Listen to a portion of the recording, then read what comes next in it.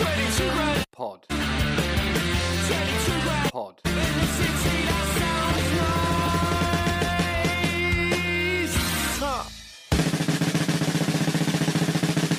Lovely. Hi. Hi, mate. How's it going? Not bad. This has been a lifetime in the making, I was going to say. Yeah, sorry for harassing you over the last No, year. I've been sorry for taking so long. Basically, everyone's spread out quite a lot these days. Yeah, it's been quite difficult to track everyone down. I did text the boys, Matthew and Jamie.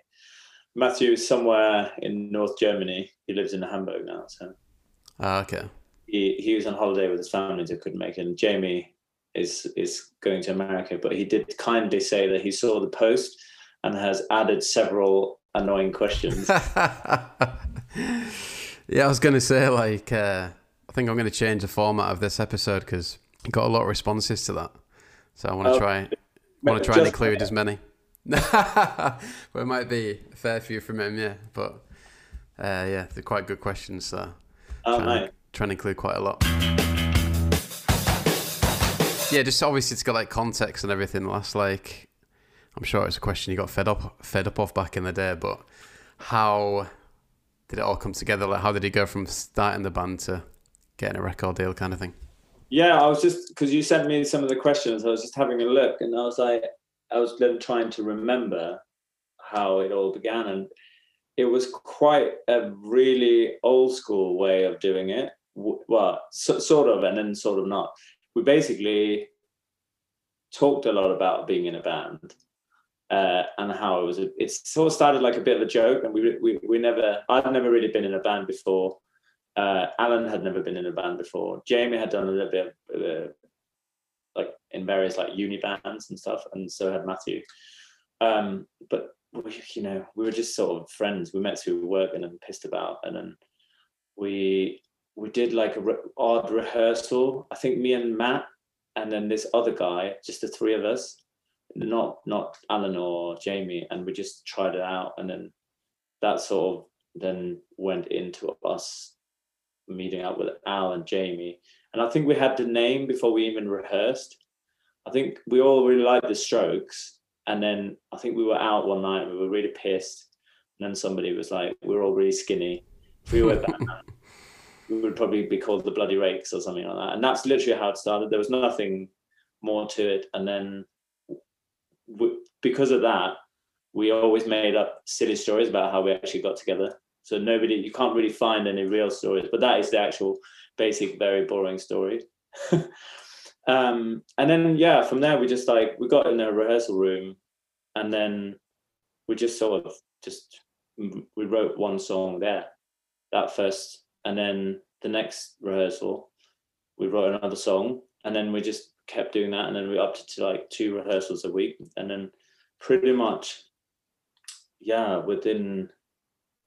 I think with every single rehearsal, we basically pretty much wrote a song on that first record. So it was all it just sort of gelled really naturally, happened really quickly. Then we sort of scraped some money together and recorded a demo. And then in this like strange little, very odd little studio near the old Arsenal Stadium, it was called Oilville, I think. It was in the sort of archways of the railway. And yeah, did this demo. It was like Strasbourg and Ausland Mission, which is like the B-side that we also used to play live quite a lot. And then we literally, super old school, had it on CD. We walked around different venues and handed it in and asked if we could play a gig. And then we basically got gigs that way, like super old school. And then we sort of just kept gigging and just played live. And there wasn't really, I mean, it sounds bad when you think about it, because, everyone's like, oh, I've been wanting to be in a band for years and years, but it wasn't really like that. It just sort of happened, like supernaturally. And then we did this first gig with, I think we were like, somehow we were headlining. I don't know how, it was upstairs at the garage in Highbury Islington, and we were like playing with the heavy metal band and this like Brazilian punk band that we ended up befriending. And it was very odd, but it was just like, it just sort of got together really quickly. And from then on, we just like booked in gigs all the time. So we just played live so much. And then what happened after that? Yeah, then Phil, our manager, sort of came about really unnaturally as well. He'd never been a manager. He worked in like sales or something.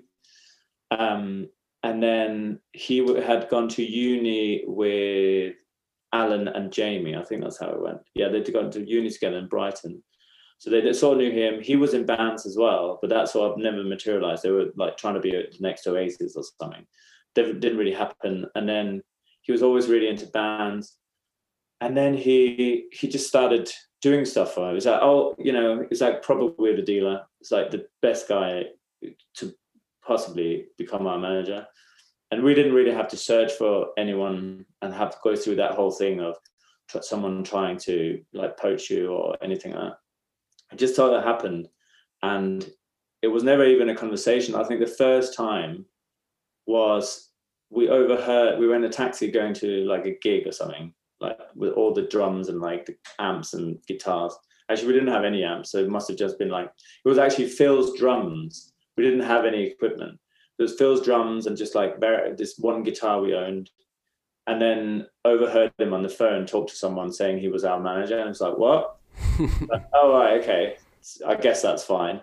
And then it sort of just like snowballed from there. And then he got more gigs. And then, yeah, it was just like one thing after another, just like a really natural build. With sort of, yeah, it made me think a lot about the other question you asked about how bands now do it today. Like you just couldn't do that anymore, really. You have to have everything there and then, and you know, yeah, It's so different. So just going back to, you say, you know, you're writing songs every practice. Is it quite like a democratic system for writing songs? Yeah, I mean, in the beginning, it was like, I think it was just like, it was just that quite raw, punky energy that we all sort of had. You know, Matthew at the time would come in with something, just like play a couple of chords, and it was quite basic, and then we would just sort of join in and then work around that. It wasn't like a fully formed song really. And then Alan would sort of like riff on that and had some vague ideas for lyrics, and then that would sort of work around like 22 Grand Job, which you may have heard of. Like he'd actually been for this interview at the day of the rehearsal and had basically gone for an interview in the city and had hoped to get it. He obviously didn't end up getting it because he would have gone down that avenue instead. And then he just came in humming this sort of 22 Grand Job in the city. It's all right. Yeah, sure. And then it sort of just grew from there. And like, you can't, I mean, the chords itself it's basically, it's like one chord. I think it just goes in E. I mean, I play drums, so what do I know? But it was just so basic, and it was just like the speed of it and the fun, and then it sort of just became this shouting thing and back and forwards. So it just was like, I guess it was democratic because everyone was sort of just doing their thing, which, yeah, it just, you know, sometimes these things just work. And it did. Yeah, one of the questions was, do you think you'd be able to get by on 22 Grand Job in the city now? No, I mean, it's madness really to think about. That's, what is that, 20 years ago now? 22. I mean, 22 grand, that's like what you start out on most places. But I mean, I guess, to be honest, probably not a lot of things have changed, but you couldn't really live in London anymore. I mean, that was the other thing, you know, just looking at your questions, I was like, I don't know how, I really don't envy being in a band now. Like, it's just, especially, well, in London, really, it's like we just lived in various weird places for no money, earning not a lot, and then managed to get by. But like, you couldn't really do that now. You have to earn so much money just to live in London. You know, I lived in Hackney. Alan and Jamie lived in, what's it called? Swiss Cottage. Matthew lived up in Hornsey, I think, somewhere. Like, we all just lived in like sort of in the outskirts. Well, at the time, Hackney obviously was the outskirts, but nowadays, like, you know, you got to pay £2,000 for a flat. Yeah. at the time I lived with my girlfriend in this like weird, it was like an office. I think it was an old office or something that had been converted, and then it was just like had this. It was just like, I guess they called it a studio flat, but it was just definitely not a studio flat. It had a door that a door in the kitchen that went out into the middle of the building, but at like a 3-story drop. But there was just nothing there. So we had to like, whenever we had parties, you had to like put a note on the door to not go out there, most likely die. And we paid £260 a month. You know, you can't do that anymore. So therefore, you know, we did these rehearsals. I think we played £40 for rehearsal for like 4 hours. And then we managed to do it that way. You can't really do that anymore. Obviously, there's bedroom, you can do bedroom sort of things, but it's not the same. Like to be a band, it's just really, it must be really hard. I was listening to a song on his second album today called Leave the City and Come Home. And there's someone who's moved to London from like a northern city. I was actually laughing out loud at some of the lyrics because just very relatable. Yeah. So I was enjoying that. It's one of my favourite songs from not one of my favourite albums of ours. I mean, we only did 3, so you know. But yeah, I really love that song. I think it's really nice. And I thought the other day, just because having arranged this, I was listening to that Maxima Park's first record, and they've got like that last song as well, which is like what's it called, Acrobat. And it's got this similar vibe of like slowed down, which was a bit unusual for those bands around the same time. And it reminded me that somebody ought to do like a playlist of sort of weird, slow songs by otherwise fast bands. You can have that name if you want. But yeah, I mean, I was watching an interview, I think it was with Alan, who said you try and keep things simple in terms of songwriting. You wouldn't try and overcomplicate things. Was that right? Yeah, we didn't really. I wouldn't say we ever did. The other question you asked was about the sort of how it evolved, the songwriting process.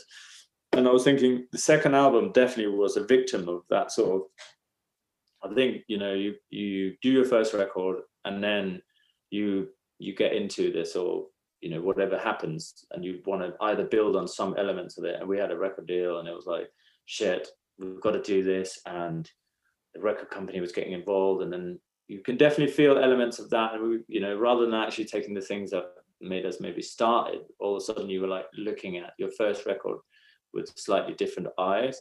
So I would say the second record was probably overcomplicated in a lot of ways, where we were like actually overcomplicating the songs and overthinking them.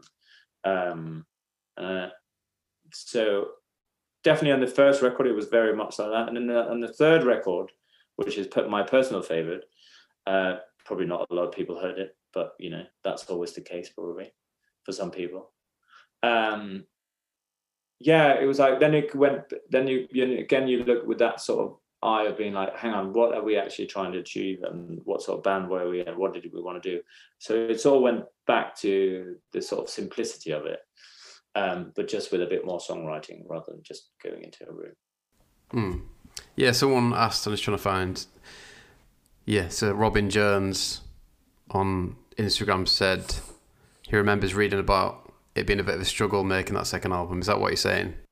Yeah, it was a struggle. I mean, we worked with 2 different producers, and I think it was sort of when it was basically all the sort of indie bands were coming up, so there was all of a sudden the pressure of like charts and you know basically making a chart record and getting singles in the radio, and all this sort of the sort of transition into like having indie music on the radio all of a sudden.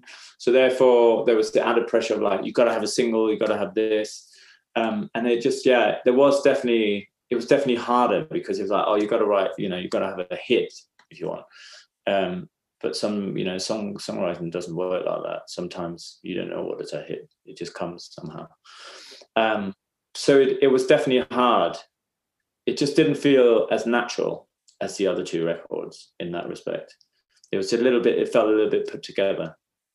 And I think maybe that's why it maybe didn't connect. But then other people, you know, that I've spoken to since not being in the Rakes anymore, and it's like been like, oh, I love that record. You know, like people come into a band at different times, so it's hard to feel the same way that others do about something.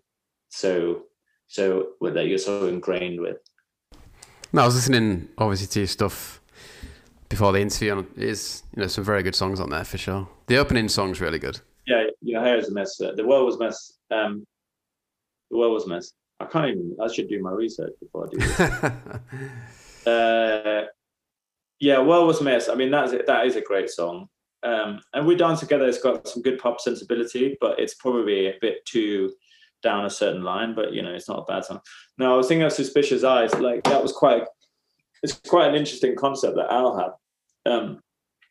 Perhaps not executed the best, but there was some interesting perspective in terms of what was going on in London and stuff at the time.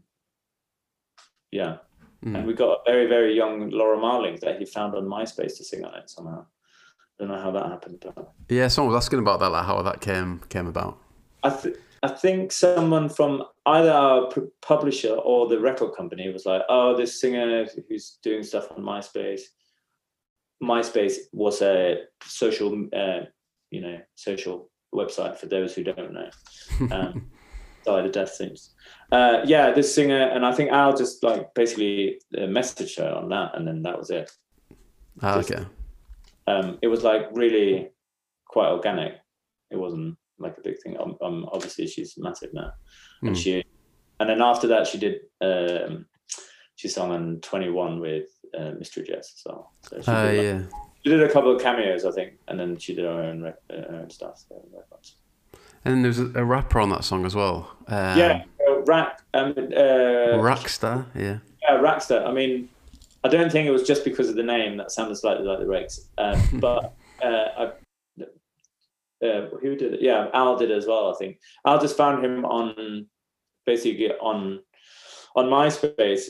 He was after, to keep it fairly authentic, to basically wanted a young Asian rapper from London, somebody who could sort of put themselves in that sort of those boots of feeling judged upon, and then just found Rackstar. And I think he came on and we did the full version of that at Brixton Academy when we played that, and he came on and did it, which was great.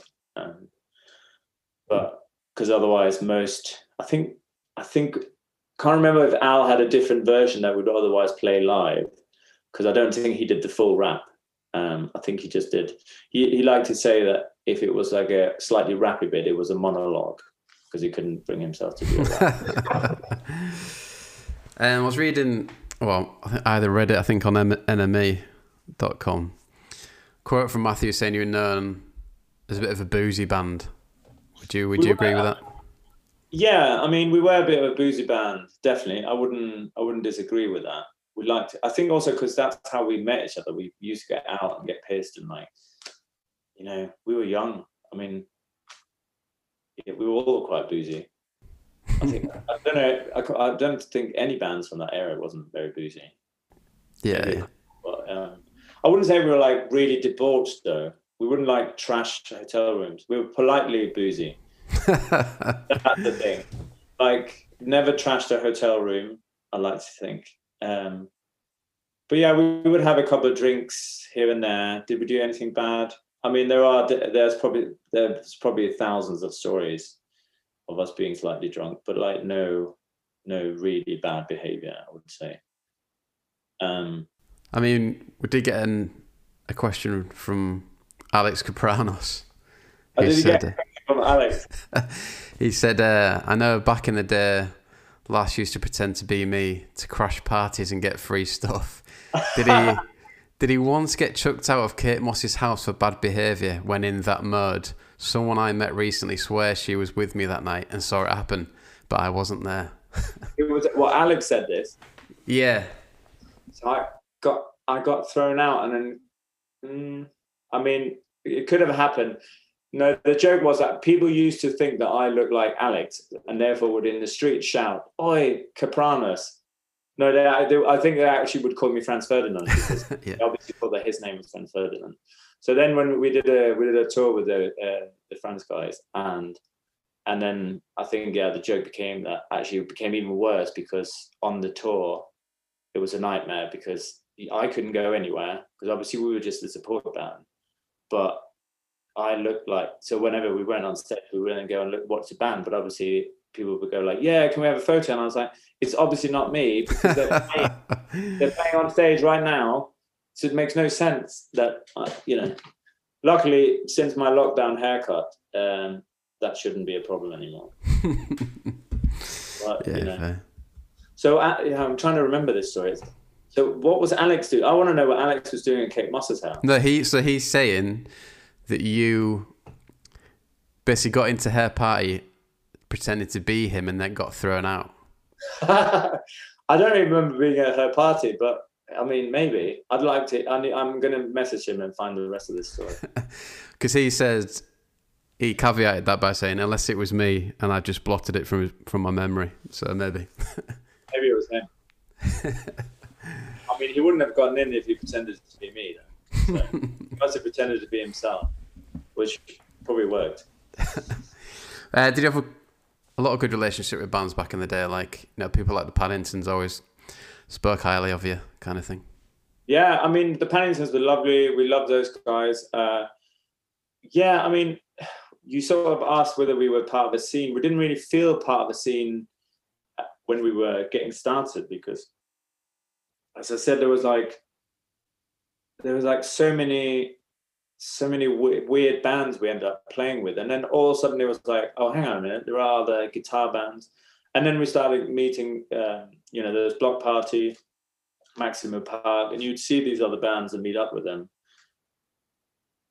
and yeah, we hung out with them at festivals. There definitely was we were part of something, but I wouldn't say it was a scene necessarily. We weren't part of I know there was like a whole Libertine sort of thing, but we didn't really know those guys at all. I would say we were more part of like other London sort of bands like Art Brut, and who else was there that we met? Like Claw. Do you remember Claw?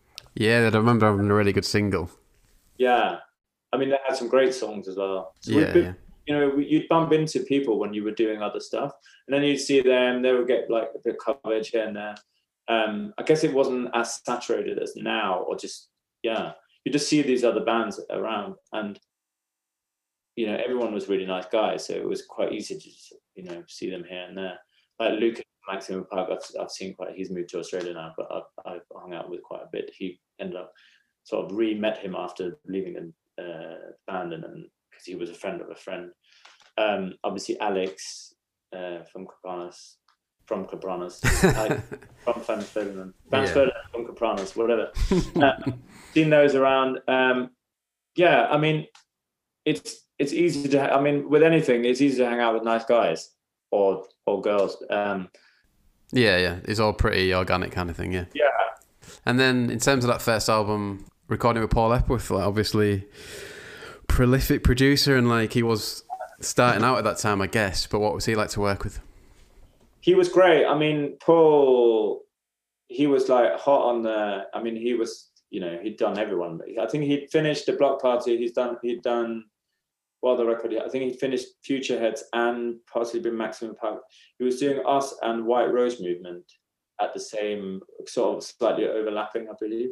But yeah, he was great. I mean, he just got it. He got us as a band, and then he added a few flourishes afterwards, rather than overthinking it too much, and then sort of bringing it back together afterwards. Like he was really good, and then he was just like really tight. And everyone always says that first record, oh, it just sounds so live and so like fresh. But like of the three records, it's actually quite produced. Like everything is like, all the drums have like been like really compressed and like cut up. Everything is just like quite double take. The vocal spend loads of time on it, so it's just a really nice way of recording. And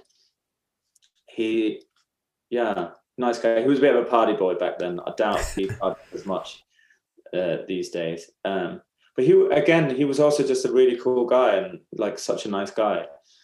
we'd go for drinks, and again, it just makes everything so much easier.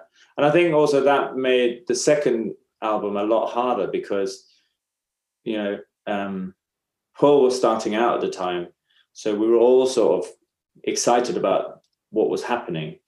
But then on the second record, it was like, we went in with different producers, and they were great producers, but it didn't have that same excitement that the first one had.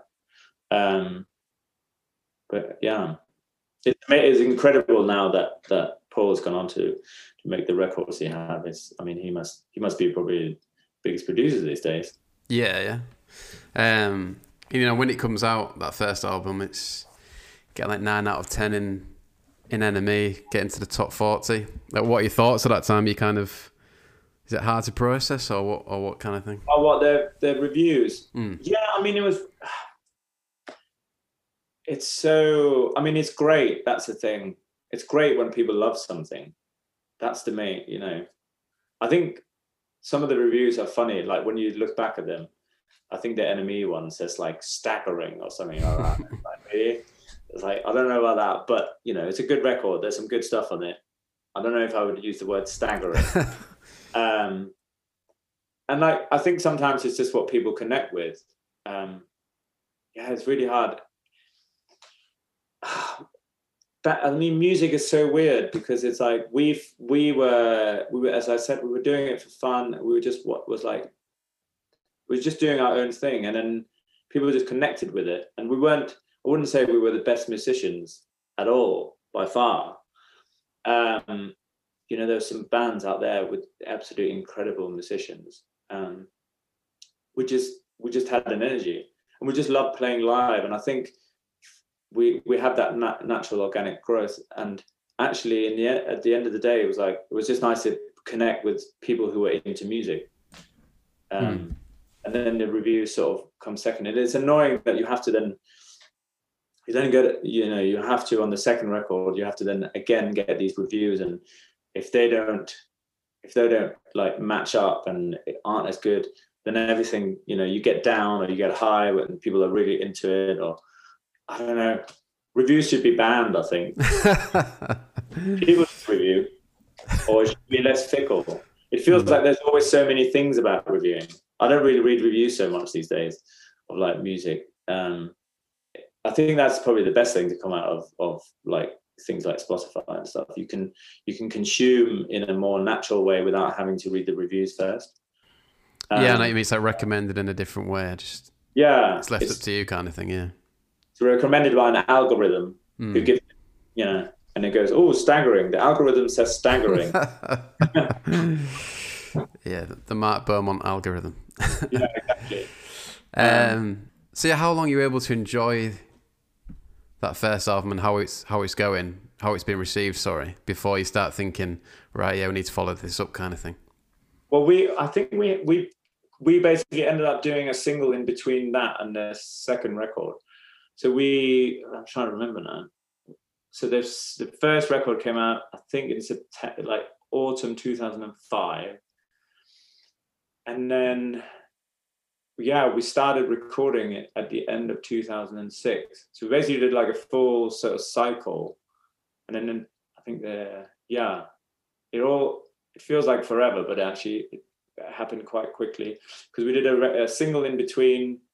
So we were sort of like trying to keep the momentum going, but actually, thinking back, maybe that's exactly the opposite of what we should do. But you live and you learn. As you said, is there anything you would have done differently? Probably take time on the second record. What are you actually wanting to do? Don't get caught up in all that momentum, because it rarely produces better songs. And especially, we were touring so much on that first record. We were doing all on tours, then we were doing festivals, and then there isn't much time to really actually like even have an idea of what you want to do. And then back to the review thing, it's also then everyone's saying how bloody amazing you are, or whatever it is, and then you get built up, and then you have these ideas, and then you go like, oh yeah, I'm going to write this. We're going to do a next record. It's going to be like a sort of pub indie record, and it's like, hang on a minute. I wish somebody had been like, guys, go back and listen to that first record. It's like, what were you sort of doing, and why don't you continue with that? And then see, nobody has to like invent the wheel on the second record. You can do that on the third or fourth if you really must. Yeah. I always thought the way the Strokes did it was pretty good. Just like fire out a second one that's pretty similar sounding, that's still as strong kind of thing. Yeah, exactly. And then they tried to do something really different. Well, not really different, but like long versions of their two first albums. Like some of those songs in the third album, I was just like, wow, this is a really long song. But again, there's some great songs. I love that. You only live. Is it once? Yeah, you only live once. Amazing song. But I guess it's different for different bands, isn't it? I guess some don't have the opportunity to like fire out another one. Yeah. Speaking of festival, you mentioned festivals, and Pete Shep on Twitter said, I'd like a detailed account of the day of the Reading Festival show when Alan couldn't perform. Were you worried you'd have to pull out and then other bands stepped in to help?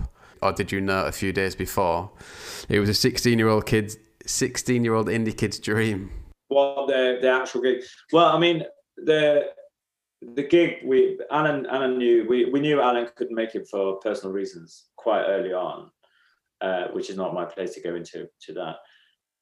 And we just released we must have been about to release. It must have been 2005. So we must have been about to release the record. So it was a big moment for us, and we sat down and we were like, what the hell are we going to do? Matthew obviously occasionally sung, but at the same time probably wouldn't sing the whole set. And then we sort of just asked, I mean, I don't know how we got away with it. We were like, we asked the promoters, like, can we perform, but we're going to ask different people to sing it. And we did. And then Kelly was up for it. And up in Leeds, I think Paul from Maximo Park sung. Who else? Towers of London sang. There was a whole load. I think Russell came on as well from Block Party. There was like a whole load of people that came on and just stepped up and was like, actually, this is pretty fun. And it was like the nicest thing ever. And it was really fun. And it would probably nowadays be any A&R man's worst nightmare of like, what the hell is going on? This doesn't sound like the record. But it didn't matter, and we did it. It wasn't, I wouldn't say that's a detailed thing, but it was really quite organic. And then, I mean, Towers of London, they seemed to just be, I don't know how, but they were just the biggest fans of the band from very early on. We shared management company with them. So they would always turn up to the gigs, super nice guys. And they would just always be up for it. So Donnie just was like, I have to sing. I have to do this song. So he did. And it was great. Yeah. It was very organic. It just felt like something that you wouldn't see these days, I think. It just feels very commercial these days. I couldn't see that happening with a lot of bands, but maybe I'd love to be proved wrong for that. Yeah. I'd love to hear a recording of that if there is someone. I think even I might have sung a song.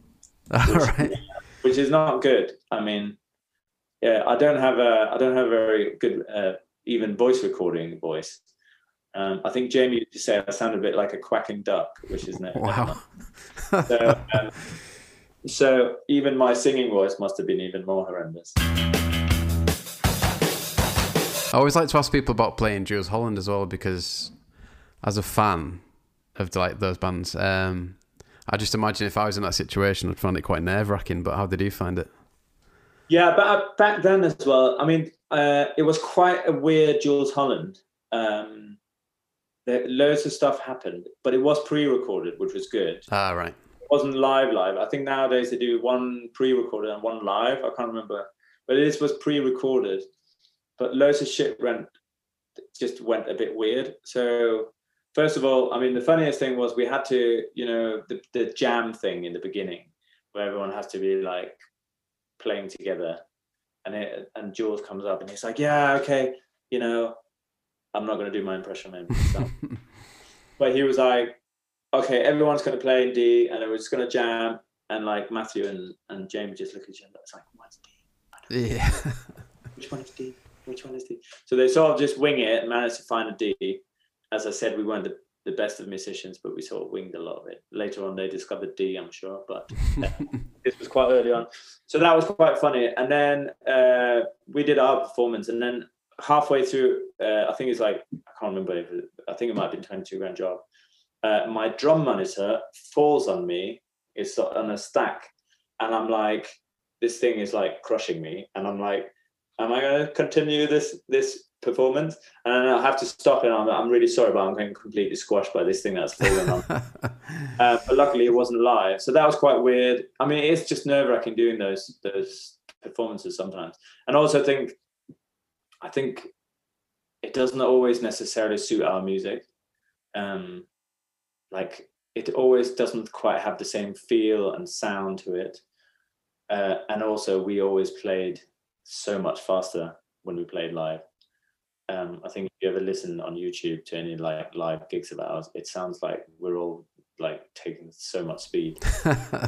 We haven't, but it's a lot faster. I think we used to play like 20 songs in like an hour for our sets. And it's quite breakneck. But it was like, it was the energy. What else happened? Richard Hawley was playing, and his drummer like had a heart thing or something like that, so they had to take him off, and then Jules's drummer had to walk on. So the whole thing felt quite sort of mashed together anyway. So it sort of took a lot of the sort of live and pressure of it off, which was good. But yeah, those are never that fun. I don't really like the live TV performances. Well, there's another one I was watching where you ended up doing a collaboration on a David Bowie song with Lily Allen. I mean, that is the single worst. I mean, that's the live butchering of David Bowie that should never have taken place. I think we tried to we were going to do a Squeeze Squeeze song, but it was for French TV, and they didn't know who Squeeze was. So, right. And it was like I think we wanted to do Up the Junction, which is a great song, and it would have been much more suitable for us. And we ended up doing that song with Lily. And I mean, that's what YouTube should take down. If anyone listens to this, go and watch it, and then you should see something that should never ever happen again. Especially because we all love Bowie, so it's not like we don't love that song. It's not our favorite song, but it's an absolute butchering. And then you just, I mean, as I said before, you just get roped into these things. It's like, yeah, you got to do it, man. You got to do it. Lily Allen, she's doing big stuff, and then it's like, and then you're like, what the hell? And then you watch it back, and you're like, oh my god, what the hell is this? Yeah, I mean, I'm assuming you're not a big fan of that cover either. Well, yeah, like you said, there's probably other songs that were better suited. I was just interested, like, why we chose that song. How last minute it was, and like whose idea it was. Yeah. Really last minute. We did a. I think we were going out to Paris to film the show Ratata, and it was really, really last minute. And you have to do this. You have to basically do a collaboration. And Jamie and Lily knew each other quite well, so it was just like came about quite naturally. It's like, oh, let's do this song, and it's like, what should we do? But it also didn't. It's on so many ways it didn't suit. Alan's voice. Alan's singing is like a lot more like less singy and more like sort of punky. And Lily's got like this amazing voice. It's on so many levels. It's just so jarring. But we decided to do it anyway, and you have to live with these things. Yeah. And then at least you can laugh about it this many years later. I mean, it's not that bad. It's one of the worst things. I think it's also because we all really we loved Bowie so much. So it's like, yeah. Yeah, you're always going to be self-critical when doing something like that, yeah. Yeah. And you obviously weren't scared of doing collaborations. You did one with Lethal Bizzle for 22 grand. So Danny Nichols was asking about that on Instagram. Yeah, how did that come about? I mean, Lethal basically, it was sort of, there was a whole, he was obviously been doing grime for a while, and then the whole sort of Grindy came about, the very short-lived mashup movement, shall we call it, and had basically heard the song, wanted the parts, and then just did this. He basically did the whole thing himself. I wouldn't say it's a really collaboration, but Luther was like, he's like, again, just such a nice guy. We were doing some recording in London, and he came to the studio and he was like, I'm just going to do a video. Hope that's all right. It's like, what, like a music video? It's like, yeah, just, you're all going to be in. Matthew had left at this point. So if you ever, I don't know if it's still on there, but if you can find the video for this, the mashup, you'll notice that it's actually not Matthew, but somebody dressed really quite badly like Matthew, right. Yeah, who was a friend of Jamie's. The whole thing was just like really put together last minute. But again, it was a great mashup. Like, it was just like, again, happened really natural. He just basically took the parts, mashed them up, rapped over the top, and that was it. And then just took the chorus. And again, I think it must have been the following year after the Reading and Leeds that I couldn't make. We did actually a version with Bizzle on stage, which was great. Right. Which was really fun. He came on, and then we sort of did a, I don't want to say mega mix, but it probably we did a mega mix of the 22 Grand Job and Lethal Bizzle. Yeah.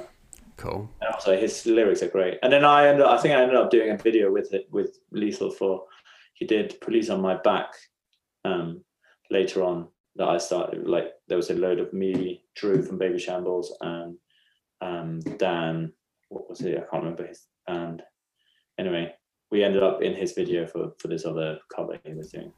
So he did a few different things. Yeah. It just felt, I mean, as I said, it just felt so much more. You don't have to go through all the rigmarole of like labels and all this stuff. We was like, do you want to do this? Yeah, sure, why not? And you just did it. Nowadays, it doesn't feel quite like that. Thanks for listening to this episode of 22 Grand Pod. If Naughty's guitar music is your thing, then you might enjoy our Patreon page, where for £3 a month you will get access to the following series. The Naughty's Deep Dive, where we go through the likes of the Stalking Pete Doherty documentary in painful detail. My favourite 2000s album, where patrons and other guests come on to talk about their favourite album of the era. Legend or Landfill, in which we go through Enemy's top 10 albums of each year from 2001 and see if we think they are indeed legendary or for the landfill. Unsigned Stories, where we chat to bands that didn't quite make it in terms of signing that elusive record deal. We also have Fan Stories, where I talk to people about their memories and opinions on all things Naughty's indie. You also get early access to any main podcast episodes, and it's also worth checking out the YouTube page, where you can see extended video versions of the interviews, as well as plenty of other bits of commentary and opinion. All links are in the description. Now back to the pod. And just with that second album, obviously mentioned it briefly, but just wanted to talk about the producer, because Jim Abyss, he produced First Arctic Monkeys album. So obviously must have been pretty in demand at that point. What was he like? How was he different to, say, Paul Epworth? Well, Jim was a really nice guy. A really good producer, but he had done a lot of stuff. He'd done the Kasabian record. He'd done, obviously before that, he'd done Monkeys, and then he'd done loads of stuff before then. So he was just like quite seasoned and quite, he just had a lot of experience. And how can I put this in and not sounding really unprofessional? We were quite a jovial band. So like we would like joke around in the studio and do all these things, and like sometimes we'd take the piss out of him a bit. I think we ended up nicknaming him Fathers for Justice. Sorry, Tim, if you're listening. I think it was the time when the guy dressed up as Batman hanging outside Parliament. I don't know if you remember. Right, yeah, I remember that, yeah. And like Jim was a nice guy, but I think we just didn't quite gel. So there was a bit of friction. His production was really good, but it just wasn't perhaps just quite right. I'll probably get slaughtered for saying all this stuff, but it doesn't matter. I'm not doing music these days, so who cares? But like I think we spent like 2 days and God knows how much money on building a metal shed, like out of like garage metal plates around the drum to make the drums sound like we're recorded in a garage. And we were all like, we're in this church. Why didn't we just record it in a garage? If we wanted to sound like a garage, we could just do that, can't we? And it was like, well, I've done all this. And I was like, okay, let's just do that. But again, I think it's just one of those things you just go with it, you know. Did you have all the songs ready to go when you got to the studio? Or were you working on some when you're in there? No, we did some stuff in this church studio. I can't remember what it's called. It's probably called the church somewhere. I can't bloody remember where it was. So we did some stuff there, and then we had a writing period because, as I said, we were on tour all the time, so we didn't have all the bits. So Jim mainly did. I think this is also why the album itself sounds a bit like disjointed. Jim did the more sort of singly songs, and then we worked with Brendan Lynch who'd done like Screamadelica, I think. Had he done Screamadelica? He'd done some Primal Scream and some other bits, and he did this sort of. It just felt a bit disjointed, and because of that, we didn't have all the songs. We also had some ideas, I think, because of the way we'd worked with Epworth, that it was like, actually, we had this annoying term that then later got really banned on the third record. It's like, oh, let's try and do this in production. And it was like, don't ever say that. Like, have a song fully formed, and then you go and record it, and then something can happen when you're recording it, but don't like leave stuff to the last minute. As in, we should have definitely done more than we did. I would say in hindsight. And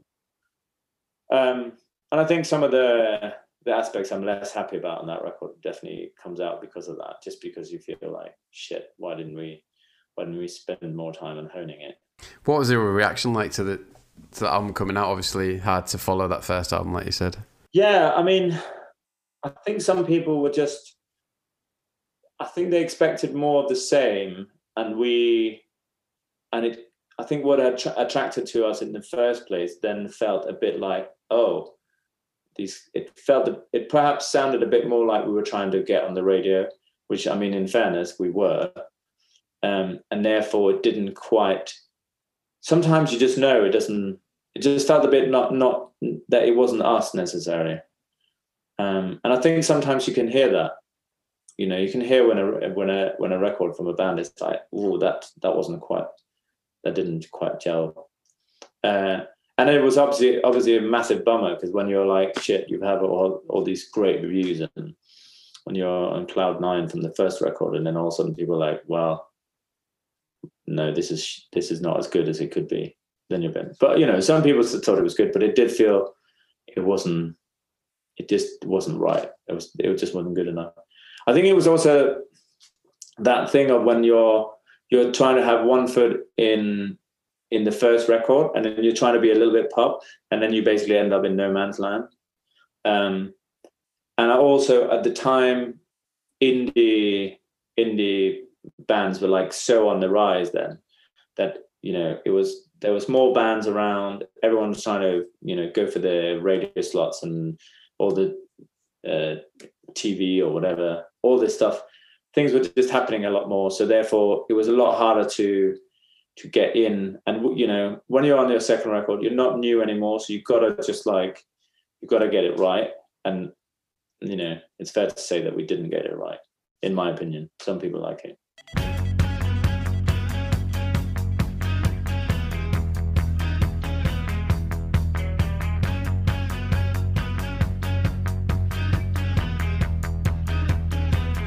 And I saw you doing some very cool stuff. Like, saw you headlined the tour in South America, and been watching, like the Stroke. It always seems like when you see videos on YouTube of festivals in South America, they're always the most wild. What was it like playing there? Yeah, we did Brazil. Brazil was amazing. I think with everything, you go just America in general, like North and South. You go there and you're like, how these people, it's different back then. It's like, how these people know about this music, and they're singing along, they're just going ape shit. And it's Brazil or South America, they just love it because bands don't make their way there that often. So when they do, and I think also a band of our size, that's perhaps not, they obviously get U2 all the bloody time. And they're probably going like, oh God, it's U2 again. And it's like, oh no, wait, here's a small indie band. And it was like, it's a different thing to have a bit more of a smaller band turn up who you probably wouldn't say. So it was great. Yeah. We had an amazing time. Fans were great. I'm trying to remember anything about it, but it was good. I think we played like Sao Paulo and Rio. It was like festivals, I think. Yeah, it was really good. Just had a really good time. Some bits are a bit of a blur. I'm just trying to trying to piece everything together.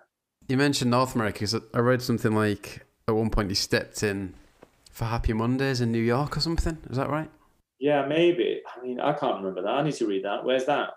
I just made a note of it. It must have been on NME.com. But you replaced Happy Mondays in New York, and you played with another band. I can't remember who it was, but it sounded pretty good.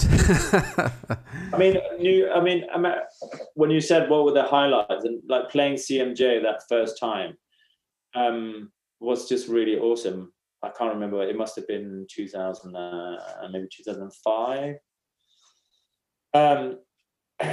It was just that feeling of being a new band in some ways again. You're playing small venues, which I always think was by far our best times of playing like little venues, just getting everyone, crammed in little places around New York and just like, playing great little sweaty shows. Yeah. If any bands could make a living doing that, they should do it forever and not bother with festivals here and there, but don't bother about the big tours. It's not as fun. It never is. Unless you're Arcade Fire maybe, but not if you're like a small guitar band.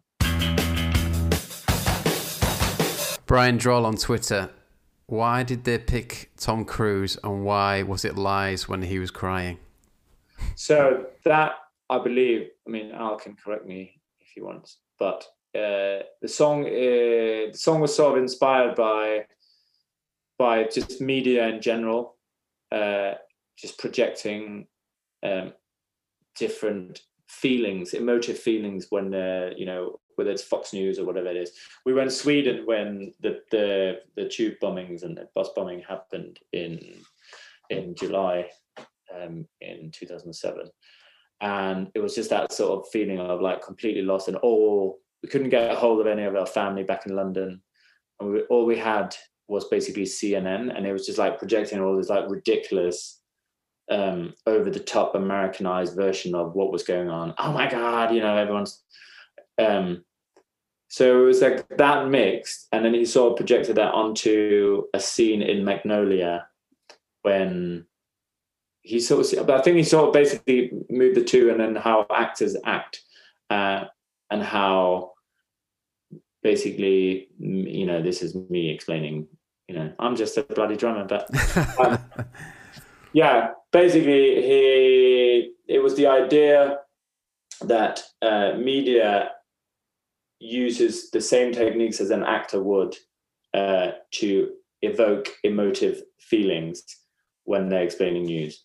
If that is the sort of short version of a really broad question. Yeah.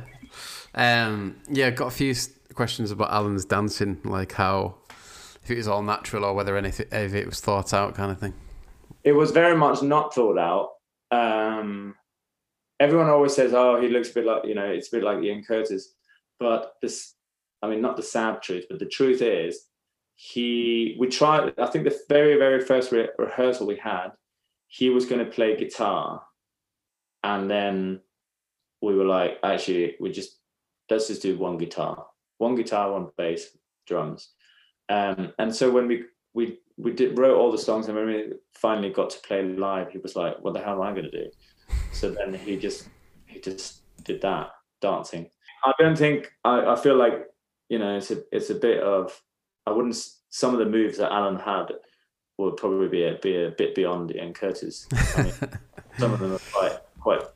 I think I've definitely seen the worm a couple of times. No way.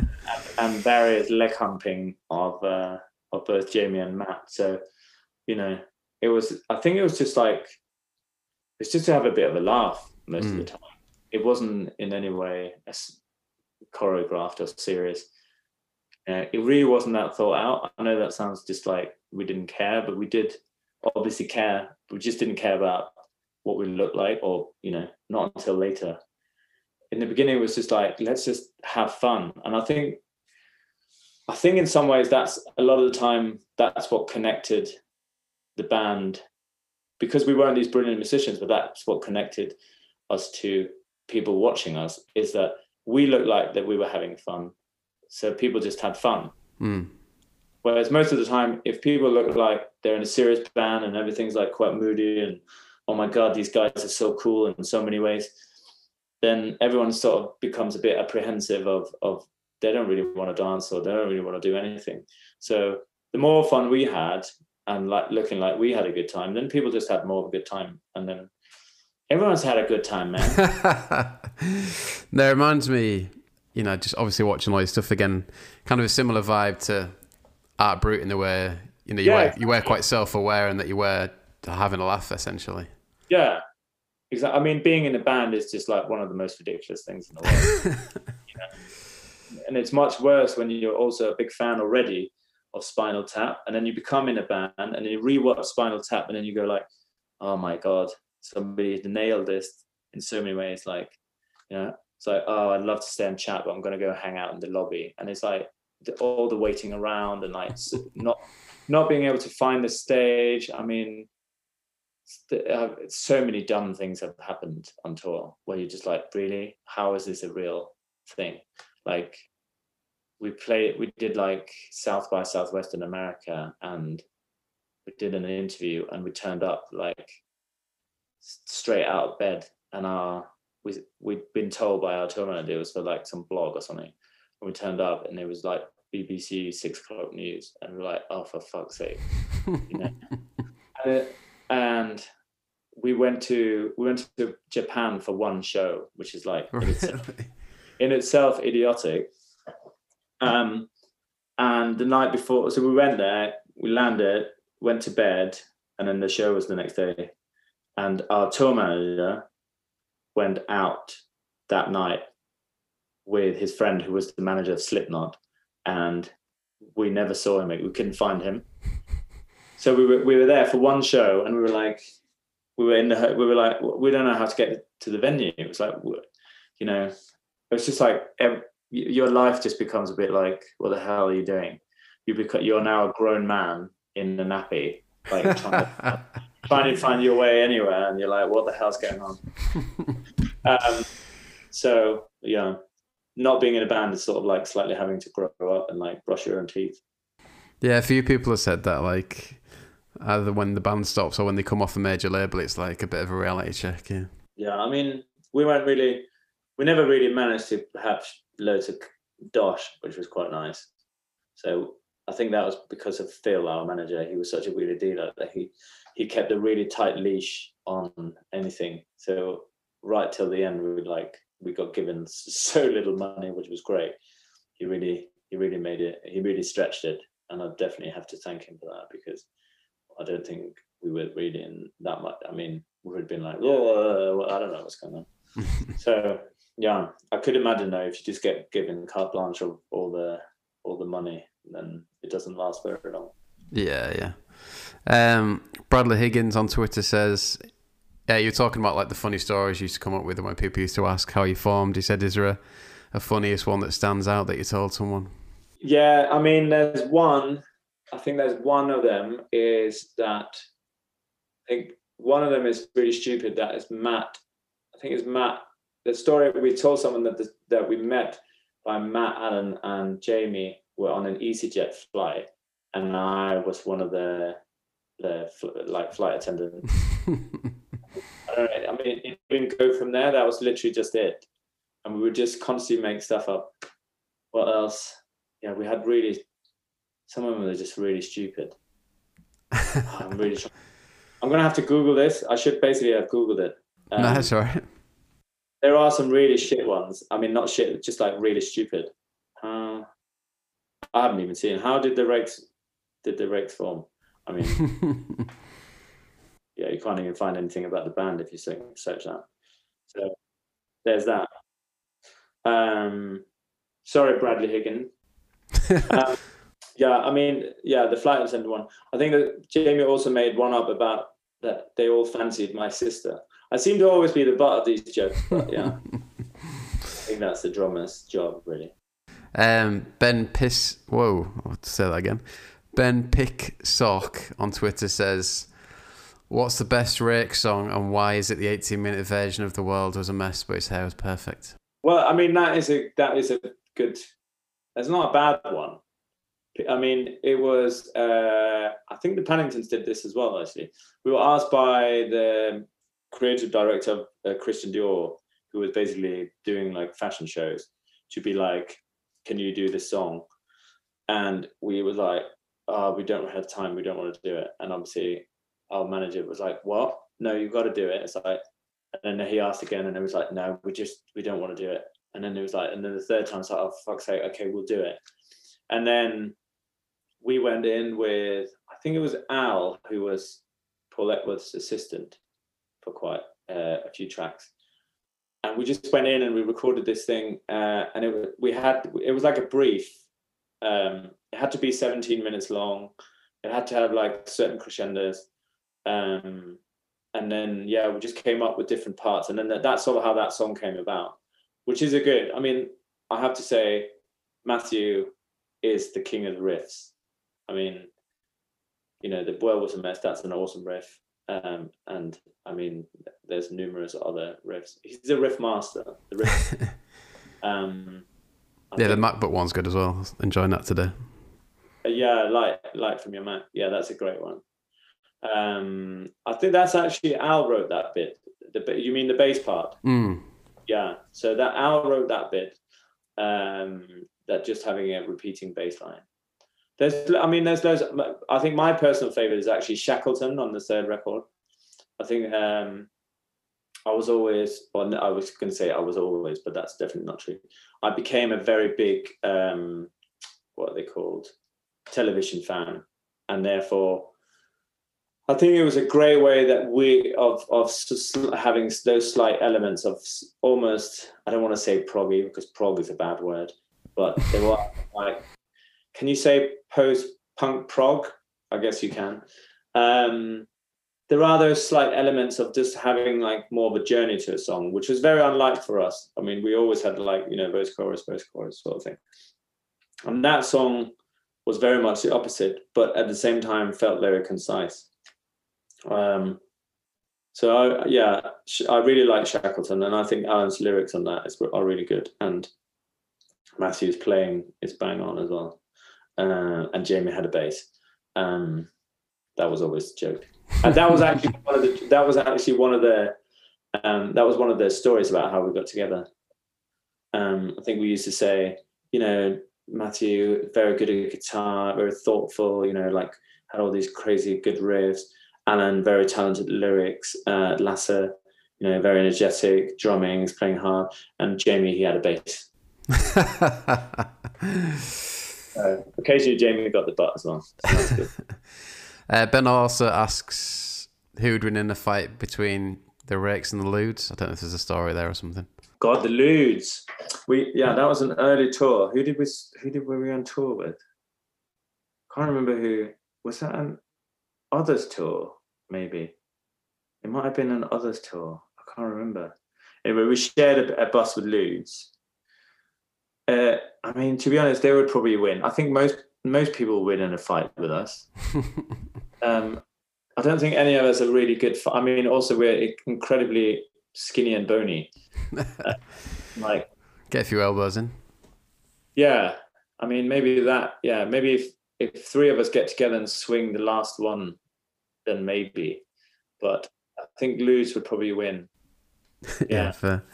Yeah, I just wanted to ask about the 22 gram Nearly said 22 grand pod. 22 grand job video. Like, how surreal was it filming that with those glamour models and stuff?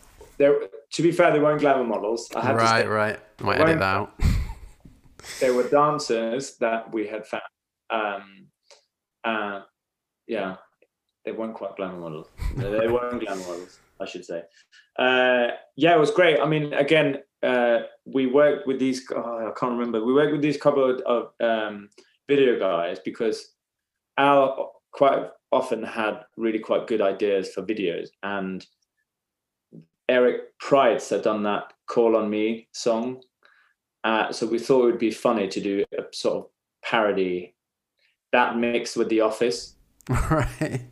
And then incorporating the sort of like dance elements and stuff on that. So that's why that video came about. I mean, it was quite surreal, but it was really funny. But again, like, it's a funny one with that one. So again, the label got involved. They were like, the song isn't long enough. So if you listen to that version of the song, it's got like this weird guitar solo in it that's like nowhere to be seen. It's like, it's not quite long enough. So they added this guitar solo, and then they were like, but the breakdown, you can't have too long of, you can't have too much of not having enough music or lyrics for radio. So we're going to cut that in half. So it's like, well, so you just expanded it and then you cut it in half. Yeah.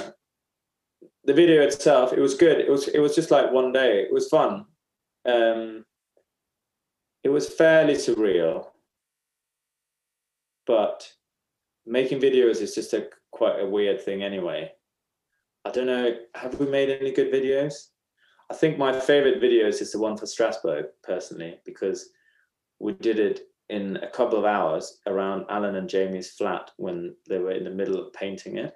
Right. So, I mean, their neighbors must have gone apeshit because we were playing everything as is, just to like a slight tape. And we had this guy called Mark, who ended up doing like visuals later on tour, just literally shot this video. I mean, I don't know if you've seen it. It's so homemade. There's one bit where we walk up to a van that was parked down in the yard, like in the sort of underneath the flats, and pretend that we're going into it, but actually it wasn't our van. We had nothing to do with it. And then the next shot is us pretending to be like in this van, but it's actually back up in the flat with the sofa and two mattresses sort of shot in between. I mean, it's very homemade, but it's really, I think it comes across the best. It has really good energy in the sort of, the playing along bits, and then it's kind of a bit tongue-in-cheek and quite funny in a more natural way and not too forced. So I think in a lot of ways that is a very good video. In my opinion, that's our best video. Ear Protect on Instagram says, what was your favourite gig? I saw you loads of times in the Northeast, and he says he misses you a lot, apparently. Well, I mean, I'm not going to lie. I miss definitely playing live a lot. It was definitely the best of times. Favorite gig? I did actually write something down. I felt like I was doing homework when you sent me that. That was the hyper. I mean, I think most of the gigs were great. I mean, the North was always really good. Like Hull, we played loads. That was great. It was just a different time. It felt like everyone was just like really up for watching bands play and actually getting into it.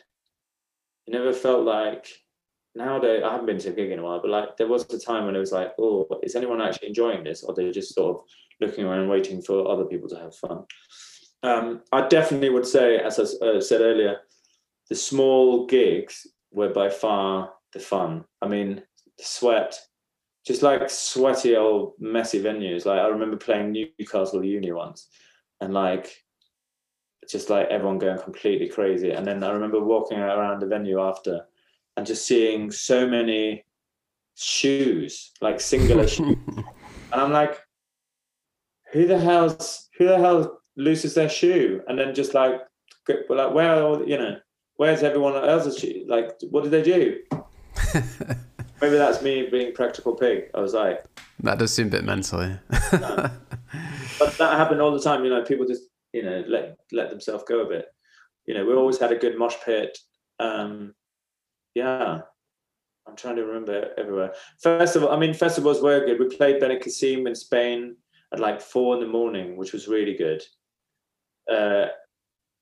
We closed. I don't know how this happened. We closed the main stage. Not that we're headlining, although I think Alan did say thank you to Depeche Mode for supporting, because they were actually headlining. We were playing like 4 a.m because their sort of lineup is like back to front, so the headliners play like at like midnight or something. It's quite a late festival, and then we played. But like everyone, it was like 25,000 people just going completely crazy. I think it was like last night or second to last night of the festival. And like that's definitely a highlight. We were never good in the daytime, I would say. Got a random one from from an account called It's Ben, Not David, and he says, I know who that is. He just says, Ben Dodd. Did he ever meet Moby dressed in a toga? Yes, he did. That is true. That is true, Ben. In fact, I think that might actually have been Ben Stagg himself. So Ben was a uni-friend of Alan and Jamie from Brighton, and a really, really lovely guy.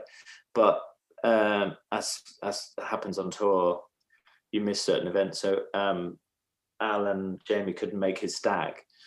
So therefore thought of the brilliant idea of basically we had a run of festivals, and then basically just took him on tour with us for a week, of which I think we wore togas for the whole entire time.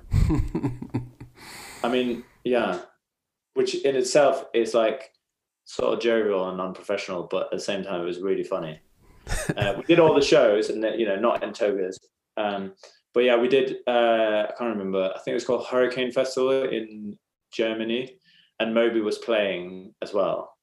And obviously, we had to get a photo with him, all still dressed in a toga. And Moby most likely was like, "Who the fuck are these guys?" Yeah. I think also Katy Perry was playing, and we managed to get a photo with her. Ben's gonna have to remember whether he got a photo with Katy Perry as well. But yeah, quite unusual. Yeah. We always had sort of stragglers of various kind. We had a friend of ours, Robbie or Mark. He always went by 2 different names. I don't know why. I've never actually found out whether his name was actually Robbie or actually Mark. But we met him on one of our video shoots because he did hair, and he became a really good friend. And then he came to watch us play in Amsterdam. And then we had a big party after the show, went back in the bars, and everyone like partied. And then he obviously just like fell asleep on the bus, and then woke up, and we were like somewhere in Germany, and he was like, fuck. What am I going to do now? And then I think he worked at some salon in East London, and it was like, I'm now on tour, like, so because it's not that easy because you're constantly moving. So he was like, I'm sort of stuck here. So he just there and then took some time off, and then I think he stayed with us for a week or 2, and we made him at the end of every set, we made him play 1 note on the triangle as the closing. So we'd have this big like I think we used to close at that time with The World Was a Mess. We would have this like big kind of bombastic sort of crescendo, and then he would just walk on stage with a triangle and do 1 thing, and then walk off again. Again, very jovial, but what else are you going to do? You got to have some fun. Yeah. So yeah, we would occasionally have random people coming on tour with us. So yes. So the short answer is yes, Ben, you did meet Moby in the toga.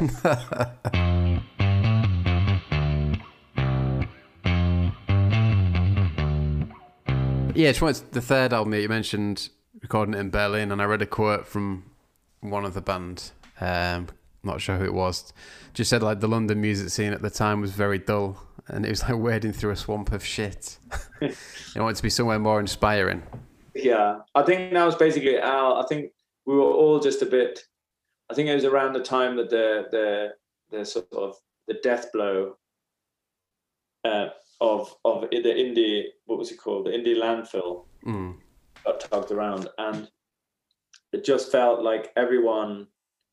I think also from what we had been through on the second record of just being like feeling a bit like out of touch with what we were actually doing as a band, and that we weren't really happy with everything. I think we were like, hang on a minute, why are we, constantly trying radio this and like getting on the Radio 1. I think Six Music had just started happening then. And then it was like, actually, we just need to get out of here, not feel like we were part of this thing. So we basically wrote all the songs completely, very much unlike the second record, down to like minute details, and literally cut. We demoed loads of stuff, and then we went through it again, cut loads of stuff away, and literally it was like, it's this middle 8, 2 bars too long, like cut it. I mean, as you can see, the record itself is like less than half an hour long. It was just like a completely different method of just being like, actually, this is a good way of writing, of just being like exactly how we should think about it. If it's there for a reason, we keep it. If it's not, let's get rid. Lyrically, I think Al wanted to be a bit more ambiguous as well, and get a bit of weirdness in there. Mainly about, there's quite a lot about like feminism and like sexuality and weird sort of like just a few little weird vibes here and there. And then we were very inspired. I think we were really into like Bowie and Iggy's sort of journey together when they went to Berlin. Obviously, you can't relive that. It's like a different city. I mean, it's completely different now to when it was when we went there. But we did find a really incredible recording space. I can't remember how it came about, called the Funk House. I don't even know if it still exists, but it was like the recording. It did like radio plays for the East German radio, and it had basically just been like left on the day that the wall came down, and people just literally like, they had like an office building next door, and you could go around and you could just see like these offices where people, there's still like cups of tea and like people's pens, and people had literally just got up and walked out, and it was still like derelict. No, in Berlin now it's definitely not like that. They would probably have like sold the flats or something, because been commercialized quite a bit. But it was this like incredible old building, and it had, the studio itself was unbelievable. It had various like incredible live rooms. It had like this weird dead room where they record like outside sounds. So you could, if you listen on Bitchin' in the Kitchen, there's like this weird sort of gravel pit walking. It had like weird caves, and it also had a whole nother section of like orchestral, enormous recording space. Like, and again, the acoustic just unbelievable. Like, you could record it like a band in there, it would probably sound amazing, and you could control it quite a lot. So that's sort of how it came about. And then we just went there with Chris Sane, who just got it. He'd done the Savvy Fav, and we just really liked this sort of rawness, and it didn't feel like he was part and doing any like real London bands of trying to be like indie this or indie that or trying to get on the radio. He just really got into the songs, and he just got it, and he just recorded us. And we'd done all the songs to such a T that I think we ended in the end. I think we did the whole record in like 2 weeks, maybe. We did like a track a day, start to finish, and then just like went through them. And we played super live, just a click, minimal cleanup, and then it was just super, super raw, and it was really fun. And then occasionally we'd go out in Berlin and have a good time as well. Was it quite refreshing to be over there, kind of thing? It really was. I think also because it was like, there was definitely a feeling of being a bit disheartened by, you get a bit of backlash when people, it doesn't go your way, and like, oh, I weren't into that. So yeah, it was just nice of being out of that sort of London bubble and just doing your own thing. And also the UK music scene at that time was just moving incredibly fast as well. People were into something every it was probably one thing, and then we came back from Berlin and everyone's like, oh my God, have you heard the Tweety-woos or whatever the fuck it's like, no. It was like, I've been in Berlin. It's like, wow, oh my God, they're the next big thing, or whatever. And then all of a sudden it's like everything just like collapsed. Everyone was like, actually, what about electronic music? It's like, oh my God, have you heard of keyboards? That's so cool. So then everything sort of changed. But it was nice to just be allowed to do your own thing. And we did. And it definitely felt like quite a few people were connecting with it. But it was hard. It was definitely the beginning of being that sort of in-between stage of like not really having radio on your side and not really having anywhere else to get out there. And it's like, you didn't have, so it was, I feel like Six Music must have definitely been going at that point. Yeah, it would have. So yeah, it definitely didn't go as well commercially, but it was nice to release something that we were all really happy with. Yeah, someone called Record Culture on Twitter said like, how do you rank the albums in terms of how happy you were as a band with them, kind of thing? I think as how happy we were as a band with them, I would definitely think that Clung is number one, and then the first one is number two, and then the second one is number three. Just purely from a perspective of that, it felt that we were being honest to who we were, and it was just like really nice to not care too much about record companies and all that sort of stuff. I was watching really enjoying a video on YouTube of a festival you did in 2009 in France, and like you just had a really like great live performance. Was that something that came with time, or did you kind of like practice how you wanted it to come across? Oh, what, the live show in general?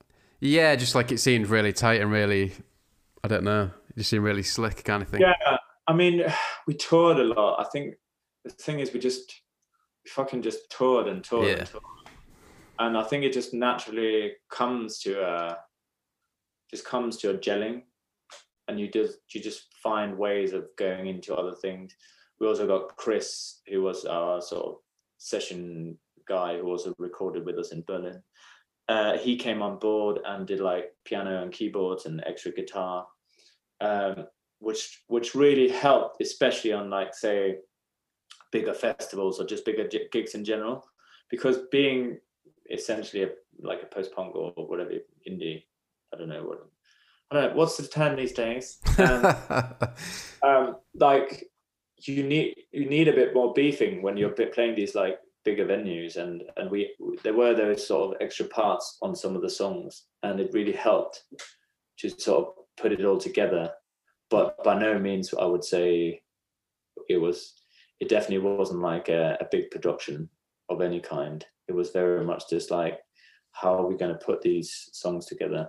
I think sometimes I wish, when I occasionally have sort of dipped in and seen these like live takes again, I feel it'd be nice to have some of the slower songs a bit more.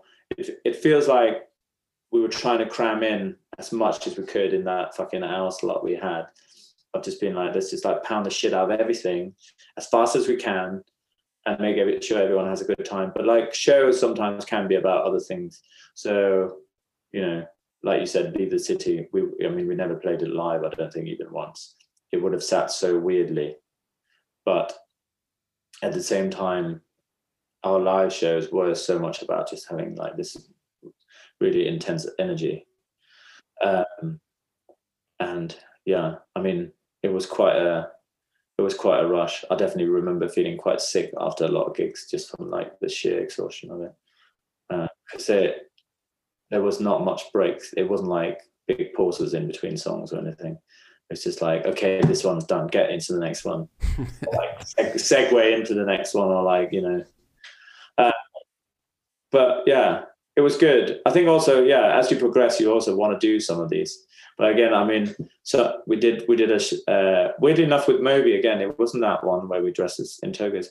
We did a festival in France, and we turned up to this festival. There's a couple of funny stories actually. I feel like I loved our tour manager, but there were a couple of things where we were like, hang on a minute. He got his finger quite on the pulse here. So that was one of them. We turned up to this festival and we're playing this festival, and we're like, what's going on? Why are we playing so late? What sort of festival? Anyway, it turns out we're headlining this festival with Moby. Right. So they have like alternating stages, and we're on. So Moby's on, and then we're on, and we're like, so hang on, we're headlining this enormous festival, like I think it's like 15,000 people. But nobody had told us, and it just again felt like, what the hell are we doing? Like, why? Like, could someone not have just like been like, by the way, guys, you're doing this? So again, probably not quite as professional as it could have been. This story isn't quite as bad as the time we turned up for a gig, and we turned up. We were on at like midday. The whole crew was like stressing, running around. And it felt like the festival was only just coming together. Everyone's running around. Our stage guy was like yelling at people on stage, like, "What's going on? We're on like an hour. Doesn't feel right." And then it turned out our tour manager had got AM and PM mixed up. we're on at midnight. Right. So these things go wrong. Again, back to the Spinal Tap. Yeah. Then you obviously like calling it a day, like the quote from that Alan put out saying, if we can't give it everything, then we're not going to do it. Is that something you all felt at the time, or how did it work? Yeah, I mean, when bands split up, there's a lot more to it, but I don't want to sour anyone's porridge, whatever you say. But one day maybe the long, boring story will come out. But there was definitely, I think the part of it was that, it's true. I think we couldn't all maybe put in 100% anymore, and therefore, as Al rightly said, it's like, what is the point? You know, I think again, a lot of it stems back to that second record. Is like, you know, we'd made a third record, and we'd made sure that we wanted to do it for the right reasons, and not sort of delve back into the sort of easiness of like trying too hard to get into various pop records. I think that's the PC version. And you know, a lot of people asked, you know, what are the chances reunion gig? I mean, I think it's not. Let's just say it's not in my court. I mean, it'd be fun. Although I don't have my drums anymore, but who knows? I don't know. Is it too late? How old are we? How old can you be? I think there's plenty of time. Before you're 50, surely that's fine, isn't it? Yeah. I mean, I'm 40 this year, so time flies. How did that happen? But yeah, I mean, who knows? Maybe one day. That's the thing. As you said, would we have done anything different? I definitely, you know, you have to look at your behavior in sort of different view when you get older, and then you probably would have done certain things differently. I don't know. Maybe one day. I don't fucking know. Yeah, fair play, mate. I mean, I doubt somebody's going to pay us £1 million to reform, like fucking, I don't know, Genesis or something. Even still Genesis? Is Phil Collins still doing anything? He's not feeling too well, so. Yeah, I heard he played some gigs last summer, but yeah, he's got an illness, hasn't he? I don't know. Yeah. So if he can do it, then. Exactly. Quite a few people have reformed, haven't they? What, from that era? Yeah. Yeah, I mean, the Paddingtons have done some gigs. They never really broke up though, did they? No, I suppose they didn't have like a big breakup kind of thing. Yeah. Don't know yet. Like Block Party, you get bands doing those tours, like album tours, don't you? Like Block Party did a Silent Alarm tour. Yeah, I mean they're still going. They've got a new record out. Yeah. But I mean, there's only half of them left. Yeah. Yeah. I think Razorlight have got the old original crew back together or something like that. Really, Razorlight? Yeah, yeah. Wow, that's something. I wouldn't have thought that happened. I mean, that was quite a spectacular breakout. Maximum Park, they're still going. They actually released a really good record. So they're still going. Yeah. Future Heads, are they still going? I feel like they Yeah. Cribs is still going. Oh yeah, Cribs. Judging from the questions, people would be loving it if you did do it. Maybe we'll have to. We need to have an intervention. Yeah, well, just people should invite you to the same place without letting you know, kind of thing. Yeah. Exactly. Rehearsed. This is terrible. Yeah. Last flute. Ooh. Did he carry on playing? There's a band called Wolfgang, I read. Yeah. So I left the Rakes, and then I think it might have been like 2 weeks later joined Wolfgang. It wasn't more than that, and then basically first it's like a session type gig, and then it sort of merged into a fully fledged band. Well, Max, who's the lead singer, did the first record, and then we did the second record all together. So I sort of got that out of me. I mean, I would definitely say that having done the first thing, this was like a very different. It was like a major label, very pop, which was fun. I think you can dabble in a few different things. Massive tours, much more production, and I definitely learned a lot in terms of just like playing style and how to put on shows and all that. I am definitely grateful for like having been in part of that as well. I mean, can't really complain if you've managed to wangle your way into two bands and recording records. Yeah. So yeah, it was great. Toured loads. I mean, toured even more. Toured loads in America. Supported like massive bands and was supporting Coldplay out of everyone around America, which was good. Just a different kettle of fish, really. It's different. It was interesting to just see it from a completely different way of starting, because it was very much like songs had to be there, then you build the live show around that, which was like so opposite to what we had been doing with the Rakes, of just like building it naturally up. So yeah, I think, but it was good, and I definitely felt there was an element that I could bring to Wolfgang of how important it was for that live sound and the energy that you could have with that and create with it. Even though it's different music, you can still get that feeling, and we definitely did that, despite it being a different type of music and more poppy. And at what point did you kind of get involved in the restaurant stuff? Yeah, so now I'm a chef. I think I'd always sort of lurked around, and whenever I wasn't on tour, I would be cooking and just doing like dinner parties for like having people around for dinner, cooking loads of food, and then it just was like I'd been touring for like maybe like 10 years, more than 10 years, 12 years I think, and I was just like I didn't want to tour anymore and be away all the time. So I managed to somehow get into a line of work where I'm basically just working all the time. So it's like completely the opposite. And in some ways it's quite similar. You go in, you do your prep, which is a bit like a sound check, and then you do the service, which is a bit like a gig. So some elements are quite similar, which is great. I really love it. And the biggest difference, and one of the biggest things I love so much about it, is that the creative sort of element is so instant. I think sometimes the problem with music is procrastinate over it and you overthink it, and then you draw it back, and you know, that sort of instantness you have in food, that you make something and you send it out and you get instant feedback, and then you can change it, or you can leave it, or you can do something else.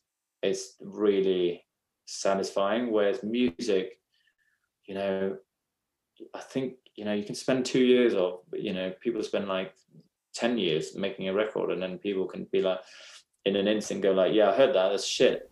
And then you go like, fuck, I've just spent 10 years on this, you know.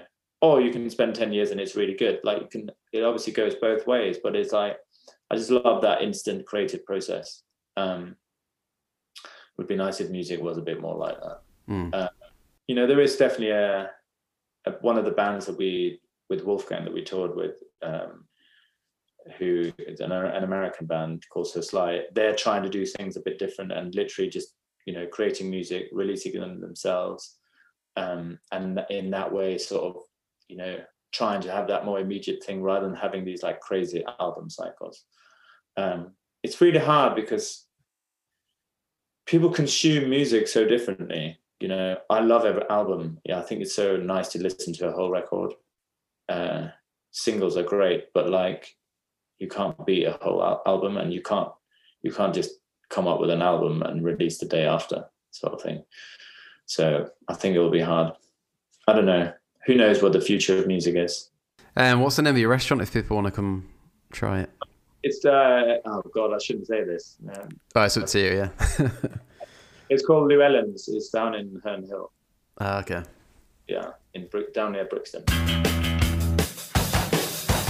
Then yeah, just one last one to finish on that I sent you. Like, if you did have a funny story about the Gallagher brothers, or just maybe a big name in music.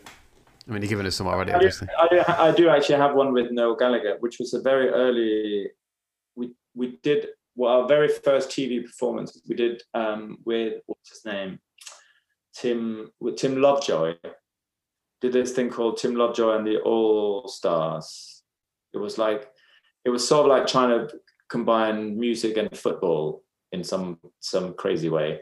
And Tim was like he was early really into the bands, and then he was like, oh, come on this band. And we were like super new, brand new band. So it was us, the Happy Mondays were playing as well. And then Noel Gallagher was on the program as well. And so we did this sort of music bit, and then we were watching the sort of playback, and then Tim sort of interviews Noel Gallagher, and they do like a cut thing where they've seen us on there. They're sitting at a sort of opposite each other, and then there's a screen. They watch our performance, and then Tim goes to Noel, so have you seen any new great bands recently? And Noel looks at the screen and then looks back at Tim, and then he says, no. So, you know, that was the scathing sort of like, oh, right, okay, cheers, Noel. Never mind. But, you know, you got, you know, hands down, bit of honesty. Well, he probably didn't want to miss that moment to crack a gag, did he? Yeah, exactly. I mean, that's the thing. But I think I like that. I mean, I've never been an Oasis fan, and I'm not really into neither of the side projects. But they're fucking funny. I mean, you can't take that away. Yeah. I think it's really refreshing. Everyone is always so. I think that's the thing. Is like you've got to like that sort of, you know, genuine humor that you can get away with anything. Just like really rings out, and it's like the sort of swagger, but it doesn't feel like it's put on. It's just like so. It's just like comedy gold all the time, which is brilliant. So yeah.